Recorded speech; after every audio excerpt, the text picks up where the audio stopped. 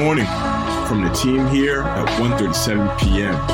This is 7:31 a.m. Let's get the day going. Good morning. Happy Friday. The date is May 20th. Hope everybody's having a good start to their morning so far.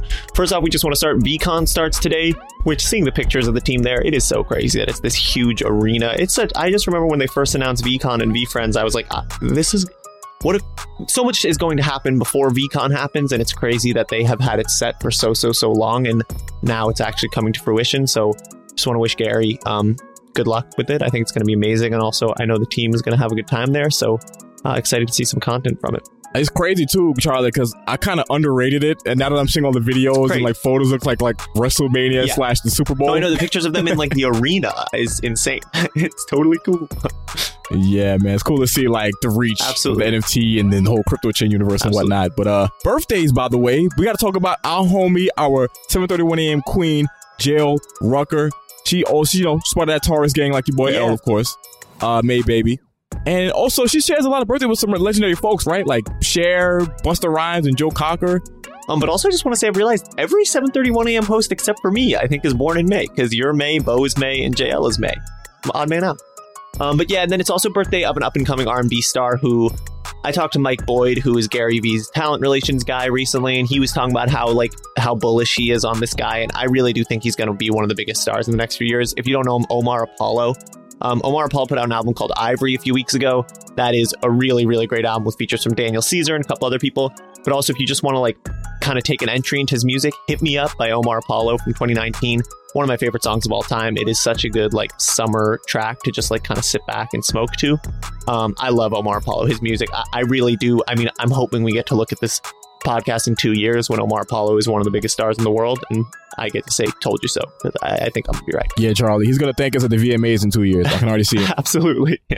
All right, hopping over into entertainment.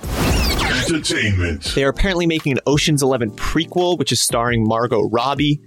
Warner Brothers seems to be doubling down on their commitment to the Ocean's franchise, which I'm excited about. I loved Ocean's 11 and 12 growing up. Those were some of my big time rewatch movies. Just watching Brad Pitt be eating French fries, looking handsome in his suits in every single scene. So sick.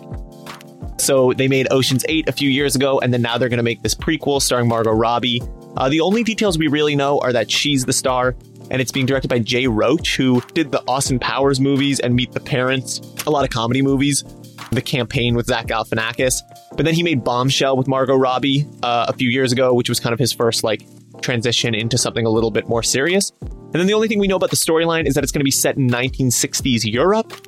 So nobody really knows what it's going to be about. Our speculation, a lot of people's speculation, is that maybe it'll be about George Clooney's mom or somebody else in his family, a previous generation of slick, fast-talking heist puller offers. But so I'm excited to see. I like the Ocean's movie, so I'm excited to see this one.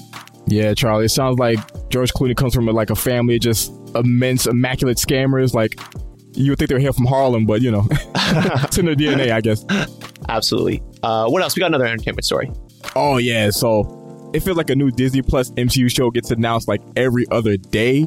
So yesterday was actually one of those days, because Variety dropped an exclusive to let the whole world know that Matt Corman and Chris Ord have been tapped to write and executive produce a new MCU series for Daredevil. So we already know the Netflix versions of Matt Murdock and Kingpin are officially a part of the MCU canon, thanks to their respective appearances in Spider-Man No Way Home and Hawkeye, so it makes total sense for them to reprise their roles on the upcoming show. At this point, all the Netflix Marvel shows, they're probably going to be incorporated into the MCU at some point. I want to see Iron Fist get his redemption. Kevin Feige, work your magic. We need an MCU proper Iron Fist show that's just amazing and just out of this world pretty much. All right, so now we're going to move into the world of gaming and stick with Marvel at the same time. Now, y'all let me know if this combination sounds enticing to you. We're talking Hearthstone meets Marvel Comics. Gaming. Now, if your ears perked up as soon as I finish saying that, then this next game announcement will get you even more excited. So this independent studio, they're named Second Dinner. They just announced a new free-to-play collectible card game that's set to release on mobile devices and PC. Now, this game is called Marvel Snap, and it'll feature a base roster of 150 base cards, starring different variants of popular Marvel heroes and villains, and even some underrated ones too that you might not know about. And over the course of the preceding months post-launch, new character cards will roll out during all these new seasons. And don't worry, fam.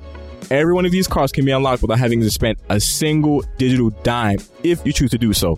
Play the game, unlock them the natural way. So some of the characters I spotted in the announcement trailer that will definitely show up as cards in this whole Marvel Snap game include America Chavez, who just did her thing in Doctor Strange in the Multiverse of Madness, Ironheart, who's going to be in Black Panther 2, even Baby Groot, Venom, and a whole lot more.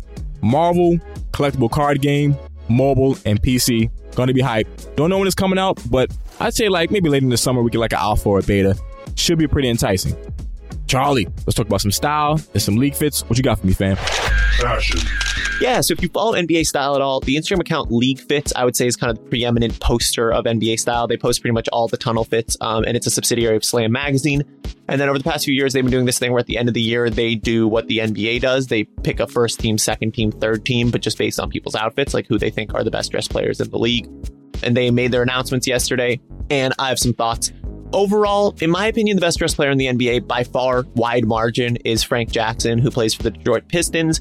He just, other than a lot of NBA players who dress in a much more like hypebeasty kind of way, wear a lot of sneakers, he wears all this like immaculate, tailored, beautiful pieces, and he wears a lot of boots and loafers, and just, I love the way he dresses so much. And they put him on the NBA second team, which I think is just absolutely ridiculous. Other than that, they put Russell Westbrook on second team as well. I think he should go higher than that. I know sometimes he wears crazy outfits, but in my opinion, Russell Westbrook changed the way we view NBA Style. He's the one who made the tunnel like a runway. He's the one who made it into the space that it is now. And so even though sometimes that guy wears whack fits, we have to respect what he's done. And then first team was Devin Booker. Devin Booker dresses super well, very minimal style, also not very flashy at all, just like kind of beautiful tailored pieces. First team was Devin Booker, Kelly Oubre Jr., who I do not think is deserving of it. He is a pretty boy who looks good in clothes because he's so handsome, but I think his outfits are kind of whack. And then Jordan Clarkson, one of the best dressed players in the league, in my opinion, wears a lot of really cool sort of Americana-inspired stuff. Like he wears a lot of big baggy clothes, really wide pants. And then he also has a really cool sneaker game too. Then Shai Gilgeous-Alexander, I would say, is the best dressed, like more traditional streetwear player in the league. Like he wears a lot of cool sneakers. He really keeps his finger on the pulse. He wears a lot of very cool, very hip stuff. I really like the way Shai dresses. It's not the way I would dress, but I think he does it really well. Then also they put D'Angelo Russell on there this year, which to me, he's sort of similar to Oubre in that he's like a good looking guy. So he looks good in pretty much everything, but I don't really think his fits are that cool. But yeah, main takeaways are them putting Frank Jackson second team is it's a nightmare. I'm so upset about it. I can't believe it. Frank Jackson is the best dressed player in the NBA by a wide margin. And then with that, what happened in the actual NBA last night?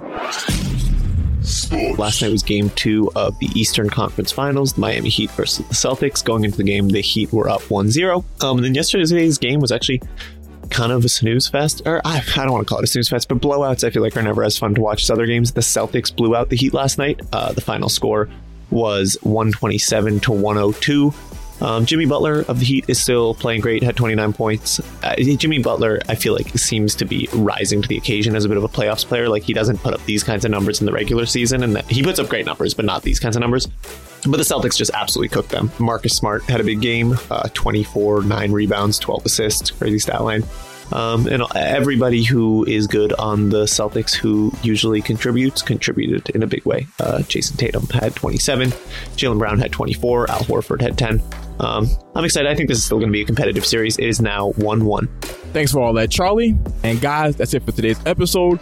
For more details on these stories and a whole lot more, make sure you head to 137pm.com or follow 137pm on all our social media platforms. Also, come holler at us in the Discord. We got a very healthy community, always ready to chat about anything and everything. Make sure you hop in whenever you can. We'll be back again tomorrow. And as always... Oh, wait. We won't be back tomorrow. Tomorrow's the weekend. We'll be back again Monday. Okay, as always. Stay curious. Hope you keep that.